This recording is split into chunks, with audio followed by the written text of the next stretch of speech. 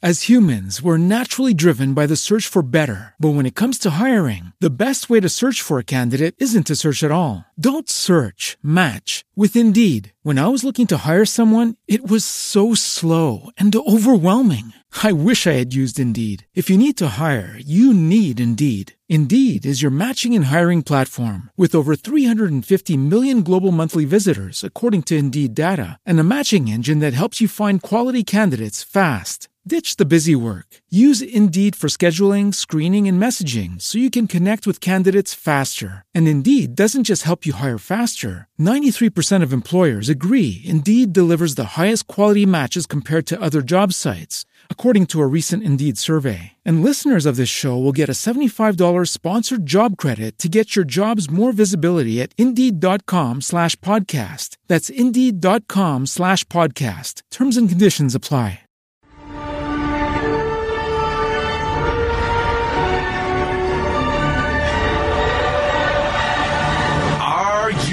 Ready. It's time for your weekly dose of Wayne's Comics.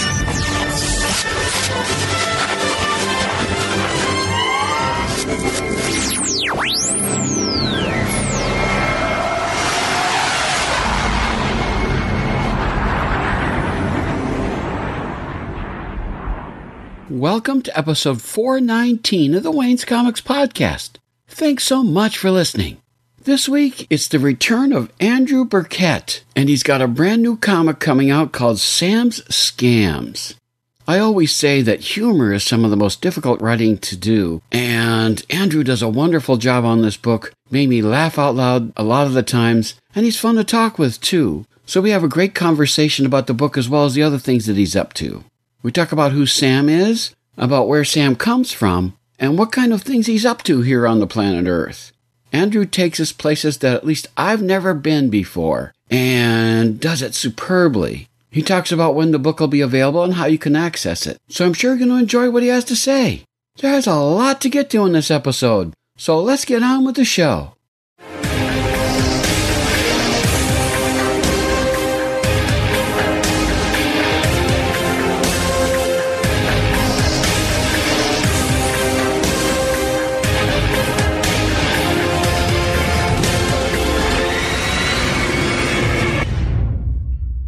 I'm happy to welcome back to the podcast Andrew Birkett, the creator of a great book that just entertained me like crazy called Sam's Scams.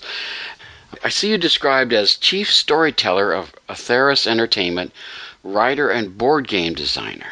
Is that accurate? Yep, that is accurate. Okay, very good. So I saw you up at Daytona Beach Comic Con a couple months back and stuff. I think the first time I saw you, you were up in like Georgia or something, if I remember correctly. Yeah, I had worked on, so how we talked the last time, for Tokyo Rose Zero Hour with my friend Andre Fortino. Mm-hmm. And Andre lives in Savannah, so I went and promoted that, and I saw you in Savannah. Yeah, now the funny thing is you're actually not far from where I live in Central Florida. That's the I live right by UCF. Yeah, I live out in one of the suburbs, so it's always kind of entertaining to me. Central Florida, there's something about Florida, the state, that just is a big comics haven. There are so many creators and people who are interested in comics. When I came here, I really thought, oh man, there's going to be nobody interested in comics. But instead, there's this huge, flourishing community that goes on, and it's great fun. Yeah, it's been awesome. I have always kind of been into comics, but I didn't really get too heavily into it, and I started reading a lot more indie stuff, and I've been buying way too many comics. My wife's probably not too happy about how many I've been buying recently. I always tell people when I go to cons, it used to be I'd buy action figures because that's the only place I could really find them. But now I go to cons and I buy indie books just like you're talking about. I go there to find stuff I can't find anywhere else. And like I said, Daytona, I bought a couple of your books up there when I saw you. So that was cool stuff. So your writing is always interesting to me because this is your first comic, though, is my understanding, right?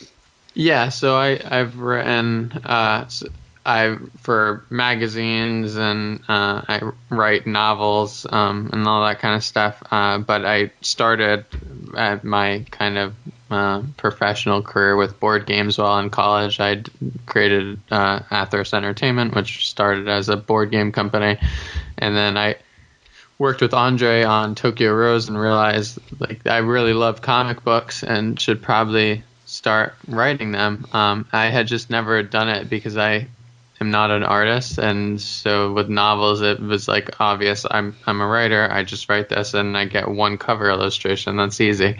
But with a comic, there's so much more involved, and so I was like, I don't know that I have the skill set to do that. And then once I worked on the Kickstarter end of a project, I realized, all right, well, if other people are doing this, maybe I just need to get more immersed into this community, and then I can meet the people and figure out how to do it. So that's what I did.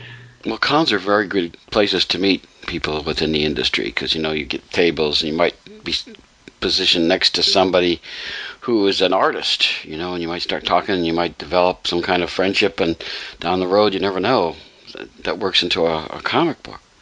Yeah, absolutely.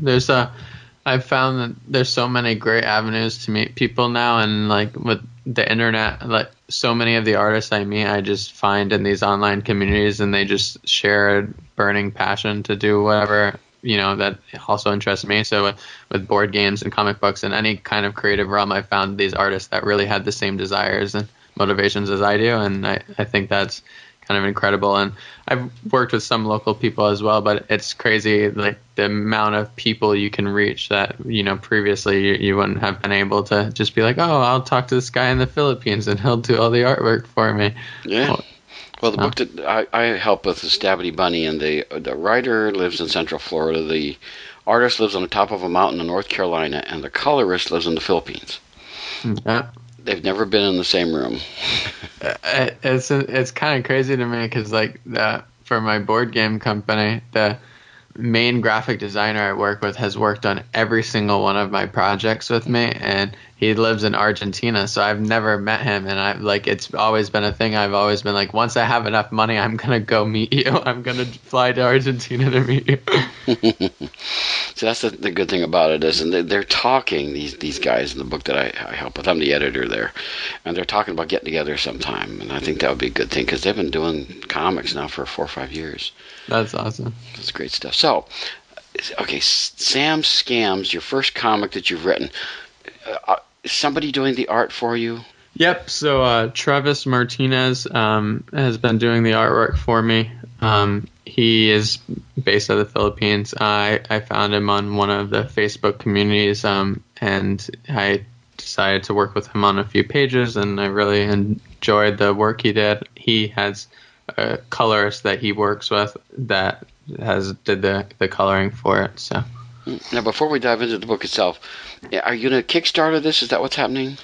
Yeah, so last time we had kind of talked about this a little bit, but I've done just about $100,000 on Kickstarter at this point.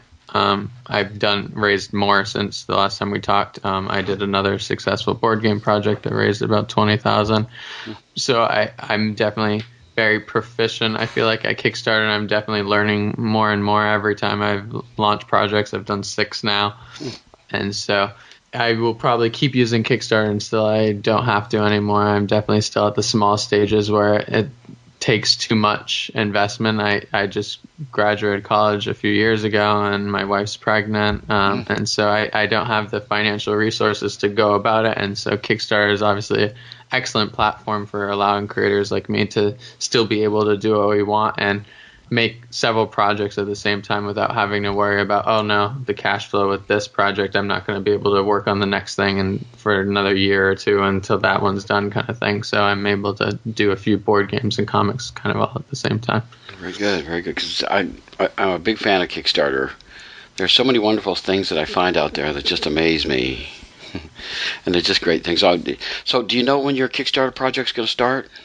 I was planning on doing it at the end of February, early March. It will kind of depend. I'm having a few editors look at the book. I just want to make sure that everything's perfect before going to Kickstarter. I'm a perfectionist, and I definitely like to have, like with my board games, I kind of learned a few times the hard way that when I didn't have artwork and everything developed prior to the Kickstarter campaign, it requires a lot of work on the, post campaign, and it made the time for delivery longer and all that kind of stuff. And so I like to go to Kickstarter with 100% completed product. So I want Sam Scams to be 100%, and when you back the Kickstarter, the second it funds, I'm going to be printing the comic, basically. Great. Well, that'd be good. That'll be great, because the important thing is to be ahead of the game, because every time you're not ahead of the game, that's when things go wrong. Yeah. So, because there's so many times I've seen people say, well, I thought I had it all together, and then all of a sudden this thing blew up in my face, and then I had to try to do it. There are some people I've Kickstarter supported that I have never gotten stuff from. So. Yeah, it's unfortunate. It doesn't happen a ton, but it definitely does happen, and it makes me and other Kickstarter creators sad, because it definitely hurts the reputation of the platform, and it's done such excellent things for a lot of creators who, have the right interest in mind and are able to make products. But sometimes it's not even disingenuous. Sometimes creators just kind of bite off more than they can chew and take on ambitious projects, and then kind of realize later they messed up. And unfortunately, I see that a lot with like shipping errors, where people will not realize that shipping is super, super expensive, and they lose a crazy amount of money on their Kickstarter, not able to deliver it. So. Not good. So the date's not completely final yet. If people want to know, catch up on that and find out when that becomes firm, what's the best way for them to find these things out and to follow you on social media? Yeah, so AtherisEntertainment.com, we have a newsletter that they can sign up for our email list. I'm definitely going to be posting it on there. On Facebook, Instagram, Twitter, we also have Atheris Publishing and Atheris Entertainment. So the publishing division does the comic book stuff, and entertainment's kind of a catch-all that includes our board game and all of the other various projects we're working on. And then Sam Scam has a Facebook page. I don't make individual pages for the comics for other social media, but it kind of just... even the Facebook page kind of just routes to the other social media, so I don't have to upkeep as many. Well, that's good. That's a smart way to do it. 'Cause I always see little apps and stuff that say they're going to take care of that, but then when I try to do it, I can never get it to work right. So I do it all myself. I send stuff, and when a podcast comes out, I send to 8 different platforms trying to get the word out on those kinds of things. So someday I'll find something that'll do it all for me, and I won't have to worry about that. Yeah. Good luck with that. So, talk with Sam Scams, I have to tell you, is unlike anything I've ever read before. And I've been reading comics for a long time. I appreciate that. I definitely feel like I think differently than a lot of people. And it was a weird comic for me to write because I was talking with one of my friends who works with Source Point Press, and I was telling him about wanting to get into comic books because he owns a board game company called Deepwater Games. And so I was talking to Nolan and was like, hey, I would love to hear what kind of stuff you're interested in, because I would like for you to eventually publish my stuff through SourcePoint. And so I was talking to him a little bit about it, and I told him what I normally write in novels is serial killer and mystery kind of novels, and he was like, yeah, we would totally be interested in that. And so that's my cup of tea. That's bread and butter. That's what I like writing. And then for some reason I just decided that I had this weird story in my head that couldn't get out of my head, and I was like, I'm gonna write that first before I write anything for anyone else. And I just started writing it, and Sam Scams what came out of that weird story in my head. Well, I have to tell you, you flipped the script on a lot of things. I mean, whenever there are aliens involved, aliens are usually saintly, what's a good word to say it, advanced, wish we could be like them kind of beings. Unless you're a bad alien, and then you're a ruthless, cruel, cynical. This one, what you've done is you've taken He's not. Well, there is some ruthlessness to this character, but there's a lot of stuff that I have never seen an alien do before. He smokes marijuana, for one thing, which was the first thing that made me smile. I thought, that is so unusual. I have never seen an alien smoke marijuana before in anything I've ever read. That was the first thing that really stood out to me. And then the place he comes from is like our world in reverse. We don't want, there's pollution and stuff. We're striving to get rid of it. We're worried that people are making too much pollution. His home world is just the opposite. And you get a very important clue right at the beginning of the book when he says, I am stuck on this godforsaken planet, and it's just and it looks like a beautiful place. I mean, we'd all like to kind of live there. And then he said, this is my home world. I'd rather be there. And it's like a garbage dump, and I was like, okay, this is not going to go the way I'm used to. This is going to be something very different. And I love that stuff about him.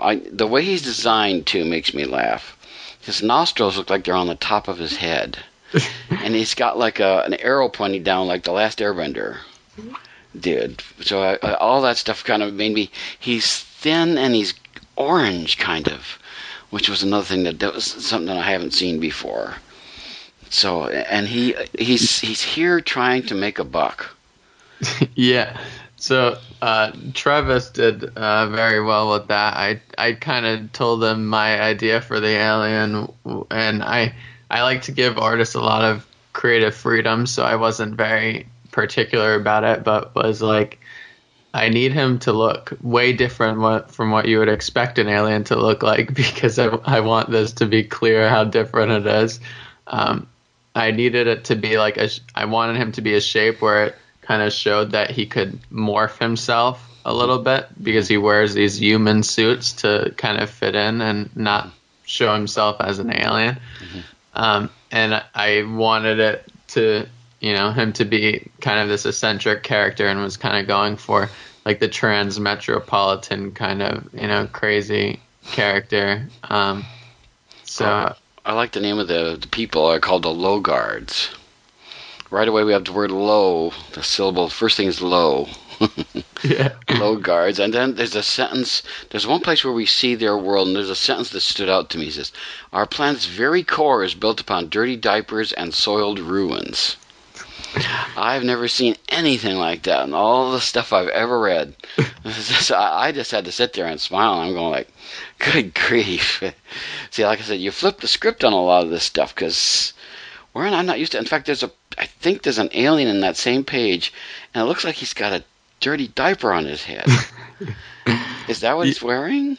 Yeah, so a lot of the idea of the story was that you have Sam, and he's this crazy alien who's set out on a mission to scam the world's most valuable people, which in his mind is the elderly, because on his planet that's who are, the respected elders. Then he comes to Earth and quickly realizes that the elders don't really matter too much here. So he's just scamming elderly people in the villages to make money. But kind of along the way, you learn about some of his crazy schemes and what he's kind of trying to do, and that his planet has been built upon the Earth's trash for centuries, and they're not wanting to ever get past that. They want to live with their trash, and they're happy with how their civilization works.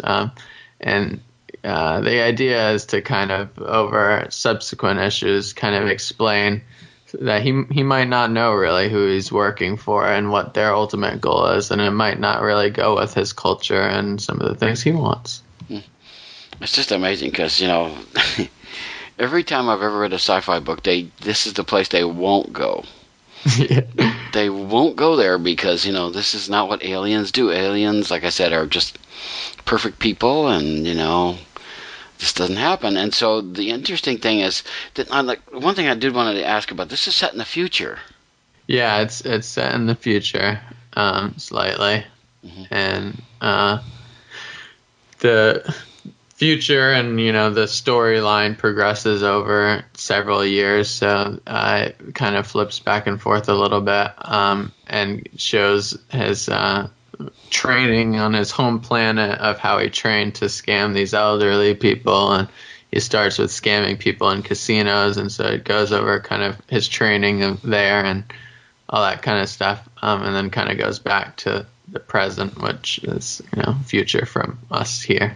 Well, I like the fact that the guy that made this casino is another Logard, and he's very successful at it. Which I wouldn't. American business is not something aliens are usually very good at. I just, every time, and then he's at another place where he's talking. He's got this guy he wants to be a partner with, but in the sense he wants to be like a business partner. And he goes up to try to find out about this guy, to talk to the three women that he was talking to. And they're very put off because he's not quite interested in the things that they seem to want to be interested in. So it's kind of funny how, again, this is, this is not the way things normally go. I mean, there's going to be sexual stuff involved. It's going to be, they're so heavily into it that, the women are like, oh my God, where have you been all my life, kind of stuff. So to have this go this direction, again, every time I turn the page, I'm going, now what? I have no idea what's going to happen next. It's just the most amazing thing. It's just, I tell you something, this is just... And then, of course, there comes the time when the whole thing with the partner comes to fruition, shall we say. I don't want to spoil it because I think it's a funny bit. And then he does all this typical Earth type stuff. He's trying to get away. The police are after him. And he does all kinds of crazy stuff, and he manages to outflank the police. But let's just say it doesn't turn out the way he wants it to turn out. I will leave it at that. But I got a huge kick out of that. And then, of course, because it takes him a while to get over it, and by that time, let's just say some things have gone all to smash, shall we say. So I got a huge kick out of that. So he decides to move on and do some other stuff. And the thing I'm fascinated by is this. There's 31 pages in the version I saw. Is this the whole book, or is there going to be more pages coming for this?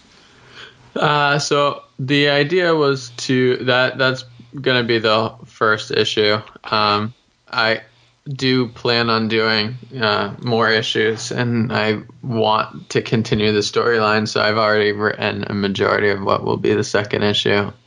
Haven't got it illustrated yet. I'm waiting until I see what the reception is on the first one. But yeah, I obviously like writing crazy things, and a lot of my games are based on that, but I never want the vulgar and crazy Adult Swim kind of esque cartoon vibe. And so this was my first kind of foray into that, as well as comic books, but I thought that it fit the medium well and I could make it funny, and I wanted to make a funnier script. Especially I've had a lot of more serious stuff in my life recently, and I wanted something that would poke fun and be humorous, and could kind of showcase that side of me more. I wanted to just make this outlandish script and see what people think, basically. Because it's outrageous on some levels. That's what made me laugh out loud a couple of places. They were just because like I said, this doesn't follow the usual alien thing. When aliens come to Earth, it's like Earth Final Conflict. They set up gorgeous places, and people come to learn from them and all this kind of stuff. That's not what happens in this book. Nothing like that happens in this book. Now, the thing I'm kind of curious about too is Sam based on somebody? Not particularly. I didn't really base any of the characters off any particular thing. Like I said, it was kind of just more a weird story in my head of I was kind of thinking about global warming, and I work for a tree farm during the day, and I started getting into gardening, and so I was kind of thinking about that, and I thought, it'd be funny if there was this negative thing, and what the world sees was actually a positive for some other civilization. Like, they actually want the trash. And so I kind of went off of that idea, and that's kind of what got me to write it. I was thinking, oh, what if there's this alien civilization that wanted our trash? See, that to me is so out there that I was entertained. I couldn't help but laugh at it. Like I said, at this stuff. There were so many good things about this that, because I always think, why do aliens and mutants all have to be male models or female models or stuff like that? Why can't something be completely different than what we're used to? And that's the tack you're taking with this book. And I have to say, it's refreshing to read. Because like I said, I did not know what you were going to do from page to page, because once you've shattered that whole thing, the sci-fi prism that we always look through things, then I don't know what's going to happen next. And that actually makes it a lot more fun to read, because, I kept turning the page and going, oh my gosh, not that. Oh no, not that. It was a great read. I had such fun reading it. I do have to ask one thing. And he's got like a necklace. Yeah. What's on that necklace? It's box, like the tabs for soda cans. Oh, Pop Tops. Yeah. I couldn't figure out what it was. I was looking at it going, what is that? Because I couldn't, I thought maybe it was like, normal alien stuff or outrageous like fingers or stuff like that hanging there. Pop Tops. A lot of his attire, and like he travels at one point in time, and he's taking his luggage, and you can clearly see that he's taking the trash. He's keeping all the rest of the stuff. Well, he gets someplace and he starts to set up home, and the first thing he does is empty a garbage bag all over the floor. Yeah, exactly. I was like, see, all that kind of stuff made me laugh. I had no concept as to what you were going to do. I knew you were not going to go the standard route, but the route you did go was so entertaining and so funny, because honestly, I have to tell you, I've had some friends who were extreme environmentalists. There was one girl I was given a ride to, and she lived in the Washington D.C. area, and she was at a place where I was, and somebody said, "Would you give her a ride?" And I gave her a ride. And on the way, she said to me that only people that were approved by rabid environmentalists should be allowed to live in Washington D.C. And I said, "Oh, really?" I said, "Like who?" I said, "Well, like me. I should be the one to decide that." Oh, I said, "Okay." And so I always, I try really hard to be environmentally conscious, but after talking with her, I kind of think, I'm not convinced that everybody is, the kind of person that she would do. My brother has a saying that nobody builds a social structure, but they don't put themselves on the top. Yeah. That was her thing. Her thing was she should be telling other people what to do, because she was a very, she was such a rabid environmentalist that she's the only one that really understood.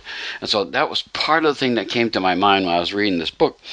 I said, this girl would freak if she ever saw this book. She would just screech. Yeah, probably. Which was, part of the humor to me was because of that. I got a huge kick out of that. I was thinking, I wonder where she is now. I'd love to send this to her and see her reaction. Kind of funny. So I like stuff like that. I love things that are just, like I said, places I haven't been, because I've been reading comics for a long time.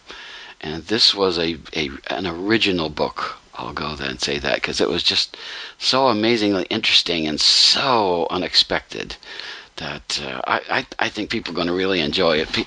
People like me who love things that are unusual and travels the roads that we haven't gone before. I love that kind of stuff, and I think there's a lot of us out there. I'm kind of a little bored with standard stuff, to be honest with you. That's why I enjoyed your book so much. There's so many things that everybody goes this predicted route, and to actually sit there and just laugh and chuckle and be surprised as I turn from page to page. I thought that was really a cool thing. It makes me wonder what in the world you got in mind for issue 2.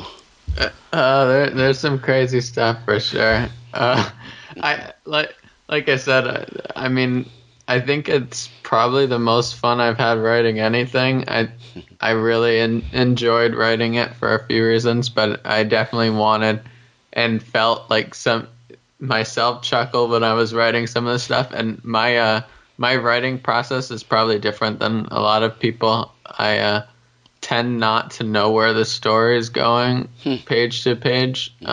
I have some outlines, but normally I am not too structured with them. Like if I decide one page that it's better to change directions, I will, and I end up changing everything. And then Travis was working on the artwork, and he the scene with the women was actually supposed to be older women in the nursing home, and he ended up making it like a club scene on accident. And we looked at the description, and he's like, I don't know how I accidentally did that. And I was like, you know what? I think I can make this funnier.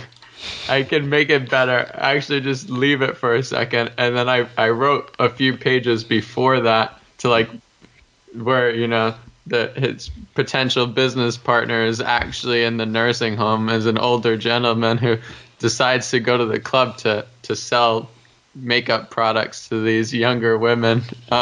He's the swindler. And so I was like, that actually makes this character of Jerry, the human who Sam wants to work with, a little bit funnier. Well, I have to say, because you didn't completely go off unexpected. The fact that there were these women, and some of them are well endowed and kind of stuff, and his reaction is all the funnier because he's not in tune with what they're thinking. And it makes it hilarious. I mean, I was sitting there just laughing, and he goes, and he says, and they actually yell at him, "Asshole!" at one point, which I found really funny. Had that been older women, I don't think I would have found that quite so funny, to be honest. Yeah. So that script was definitely a little bit different when it was older women, and I think it ended up changing for the better. I was able to get. I originally didn't have Jerry using like one of those mobile scooters like an old man. But when he had to leave the nursing home, I was like, he definitely needs one of those. And then I think it's just all the funnier, like this little old man just driving on his scooter to a club so they can swindle some younger ladies into buying face cream. Made him a more funny character, and I liked that a lot more. So I was so entertained by that. I don't think it would have been nearly as funny, like I said, to have older women there doing that, and their reaction. I'm sure you wouldn't have played that way if they had been older women. Yeah, the scripting was a little different originally, but then I once I had the artwork, I was like, this could be funny. I'm gonna just change it all.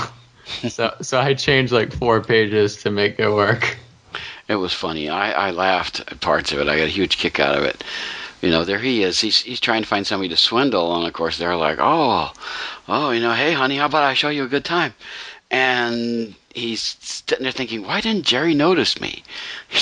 Yeah. These girls are going like, what? Why didn't he pay attention to us? Kind of stuff. That's what made it very entertaining to me. I love when something doesn't go, like I said, the predictable route, and this didn't go the route that I expected. So I thought that was so much fun. I really laughed out loud, all that stuff, because that was really good stuff. Now, are you thinking about SourcePoint Press printing this, or are you going to self-publish, or how are you going to make this available? Yeah, so this one I'm self-publishing. I don't know if any publishers will be interested after I self-publish on Kickstarter. I definitely would be interested in that, but I didn't kind of mention it to anyone at SourcePoint or anything. I'm still kind of talking to them about if I do one of my other projects, then I would be interested in them taking a look at it. Well, some printers will do that, though, because like Stabby Bunny, the book that I worked on, Richard Rivera, the writer, he self-published the first 6 issues, and then it got picked up by Scout Comics, and they reprinted them each month, the first 6 issues, and now they're moving on beyond that. And I think Dan Doherty has a book, Touching Evil, which I really love. It's talk about a nightmare. This physical force gets into a man, and when he touches somebody, if they're not purely good, they die, and they go into his consciousness. What happens is a woman ends up inheriting that whole thing, And I just loved that book because, again, it was scary as can be, but it's nothing like I've read. I haven't read that before. Yeah, that sounds like an excellent script. And interestingly, that got picked up by SourcePoint Press. Oh, really? That's funny. I'll have to look at that because I like a lot of their stuff, and I know Nolan from the board game stuff, but I started buying their other kind of comics and graphic novels, and I read Franklin and Ghost, and they have a comic called Floppy Cop that was really funny, and so that's the same guy. That's Dan Doherty. Oh, really? Yeah. Yeah, I liked it. I like that one. I like those kind of out there scripts. Like you said, I read a lot of comics now, and a lot of the indie comics I go to are ones that have very, very different idea of how they present their stories. So one I enjoy a lot that is either currently on Kickstarter or just got off Kickstarter is Milky. Mm-hmm. I thought the idea of this milkman having to try to save the world from an alien invasion seemed like a funny script, and I read the first few issues, and it's very well written, and I definitely enjoyed that one, and I like those kind of scripts where the author thinks, okay, what are classic tropes, and kind of goes against all of them. Yeah, because, I like I said, I've read for decades comics, and oftentimes I can pick up a comic and I can tell you on the first page what's going to happen in that book. But like I said, your book, I couldn't do that. I could not do that ever. So, like I said, I like that kind of stuff. I like it when I'm surprised. And there's not a lot of books that surprise me from what they call the mainstream comic companies. I do like my superheroes, don't get me wrong. Batman's my guy, and I buy a lot of his good stuff. But I want something variety. I want something different. I want something enjoyable. And I think your book really fits that really well. I'm going to have to keep my eye on this one. I'm going to have to make sure I get on the mailing list and stuff like that for this book, because I want to know what you're going to do after this. I appreciate that. So you talked about the board games and stuff. You're obviously still working on board games and good things, right? Yeah, so I'm still publishing board games. I'm doing more conventions and stuff, kind of promoting both. So the plan is to do both together. So I want to do more comic conventions where I have comics and board games, and I know that there is a crossover between the two industries, which is partially why I wanted to work on both. And then I'm also doing some like board game merchandise stuff, so doing like socks and different things with board game designs, and I might do that with comic books as well, depending on how well that goes with the board game space. Because I have a friend of mine, like on the fourth Saturday of the month, he gets people together to play board games. And he's done comics and stuff like that in the past too, and we like to play Werewolf by Night. I don't know if you ever played that. Yeah. I love that game. One time I was playing, there was only 4 of us playing it, and they decided that I wasn't the werewolf, but in order to make sure, they had to kill me. And I said, wait a second. I said, that's not right. I know we call that the Wayne Hall rule, that you can't just kill somebody just to make sure. You got to have a better reason than that to do it. But we like to play those kinds of things. And there's an app that you play that tells you what to do while you're doing the board game. Yeah. And the game and stuff. So I like all that good stuff. Have you guys ever thought about moving from board games into like apps and digital stuff? Not really. So the original business plan, when I went to the University of Florida, and while I was there, my original business plan was to make board games and digital games on PC and PlayStation and whatnot. And the kind of spearhead of the idea was video game companies tend to have very long product life cycles and require a lot of capital investment. And board games don't require as much of that. So the kind of goal was to make board game products that would give revenue to the company while it was waiting for its digital games to hit. And then use the board games to kind of merge IPs. So some of the digital games would share the IPs with the board games. and I never ended up doing that, but I am planning on using that kind of same strategy with comic books. So some of the comic books we design are definitely going to turn into board games, and vice versa. Yeah, that's what my next question was going to be. What about Sam Scams? Is there a possibility that's going to turn into a board game? There is definitely a real possibility that I will make that into a board game. Okay. See, I'd like that. That would be a game I'd be interested in playing.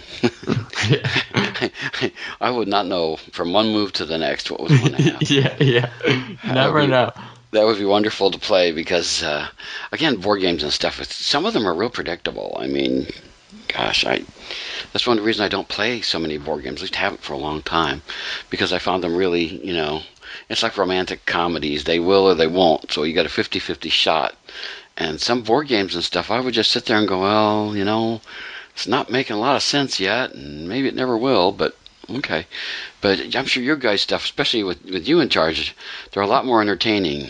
Yeah, I mean, my games are definitely all out there. But I think board games in the last few years have definitely grown a lot and in several aspects. So there's a lot better publishers in terms of quality control and insurance and all that kind of stuff. So the quality of components has really increased a lot over the last few years, and the quality of the gameplay has increased a lot as well. So a lot of the games now, I think, go against some of the games that you probably played and felt that with the last maybe 10 or 12 years now. The board game industry has grown like 10 to 15% a year since 2008. It's over doubled in size since I started in 2013.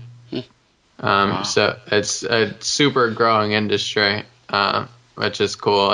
It's kind of cool to be in it and see, a lot of like mass media calling it like the board game renaissance. And if you could see the shelf behind me, I have like 100 games, and I unfortunately have not played all of them. But there's a lot of them that kind of go against the norm, and some of them that are kind of better implementations of some classic games that people are familiar with, that like Clue and those kind of things. So if people want to get your games, I mean, how do they do it? Do they go to the same website? Yeah, so they can find the information about the games on my website, the names and whatnot. They're available for sale at a lot of smaller comic book and board game retailers are able to purchase them through the main distributors. We also have them, they're normally for sale on Amazon and those kind of websites as well. I don't sell them personally. I sell entirely through distribution currently. So well, that's a smart thing to do. You'd be spending all day long mailing out board games. Yeah, exactly. Not a good thing to do. So it's Atheris. Do you want to spell that for people so in case they make sure you get it right? ATHERIS Entertainment. Okay, so that'd be a good place to go. So that's also a place where we can keep up with Sam's scams and good things like that, right? Yeah, absolutely. Yeah, so we're going to do that. So, and we've already talked about how you can follow people on social media and again keep up with your good stuff and sign up for the newsletter that's coming and stuff too. So, are there other projects that you're working on that you might be able to talk about at this point? Currently, I'm really heavily involved with and invested in Sam Scams. I am working with some artists that want to kickstart some comics and anthologies and whatnot, and I might end up helping them with those, but I'm not the writer on that. I might end up writing some other things, but I kind of wanted to release Sam Scams and kind of see how that goes before doing too much other stuff right now. Okay. Well, I think that Kickstarter, of course, your success with Kickstarter is going to help, moving things forward with that. People are probably, following you on Kickstarter and good things like that. Yeah. So that'll help. They'll bring in a lot of people like that. So. Yeah, I've been fortunate for sure. We had 812 backers of our last game. So I have like 200 or 300 people that follow every time I launch a project. So I'm hoping that at least some of them will end up backing the comic. So I got to tell you one thing that I think you do extremely well, and that's grammar. I read some indie comics, and punctuation is all over the place. I always tell the old bad joke about, there's a difference between let's eat, grandpa, and let's eat, grandpa. Yeah. Which not everybody gets, because I'll be sitting there reading and I go, it's like a roadblock. I hit this thing and I go, what are they trying to say? Oh, did they want a comma there? Or what do they want? I don't dare tell people that too much, because too many people want me to edit their stuff. Yeah. I get buried under with people who want me to edit things. But your stuff is really well done, I have to say. Only once or twice I see a comma that I thought should be in there. But other than that, it was right together. Everything was really great. So I love that. Thank you very much. I appreciate that. Like I said, indie comics, I want to do courses on punctuation for indie comics creators. How to get it right and don't stop people from reading your book. Yeah, I think a lot of it's about proofreading at several stages. So I've obviously done a lot of digital proofreading, but I'm working with at least one editor, potentially two, to make sure that everything in the final version's good. And then I always print a proof copy before doing any mass manufacturing, because I like to ensure if there was supposed to be a comma somewhere, I will catch it when it's in print before it goes to like 1,000 of them made or something crazy. Well, congratulations, because I can't tell you how many books I read, and I want to go to them and say, will you please get your grammar right? It's not so much that I'm a grammar Nazi, and I probably am, but it's the fact that I can't read it. I can't read it when that kind of stuff is hard to get through. I want it to be a smooth process, right? I'm in the story instead of wondering why didn't they get their punctuation right. Yeah, exactly. So that's the thing. So I'm really glad. It's so nice to read that, I have to say. So I'm really encouraged. I think, Andrew, you got some great stuff coming. Is there an update on Tokyo Rose, how that book is coming along, by the way? Yeah, Andre and Kate are working on it. Everything they've told me is that it's going well. I think Kate still has a few pages left, and then it will go to print. Really looking forward to it. And I think me too. Enjoy that book. It's going to be really tremendous stuff.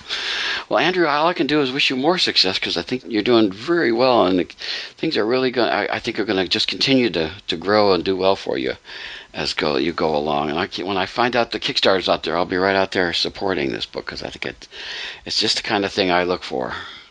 I very much appreciate that. People need dramatic examples to shake them out of apathy, and I can't do that as Bruce Wayne. As a man, from flesh and blood, I can be ignored, I can be destroyed, but as a symbol. Get the latest from the comics universe. News, interviews, previews, and reviews. Listen to the weekly Wayne's Comics podcast so you can keep reading your comics.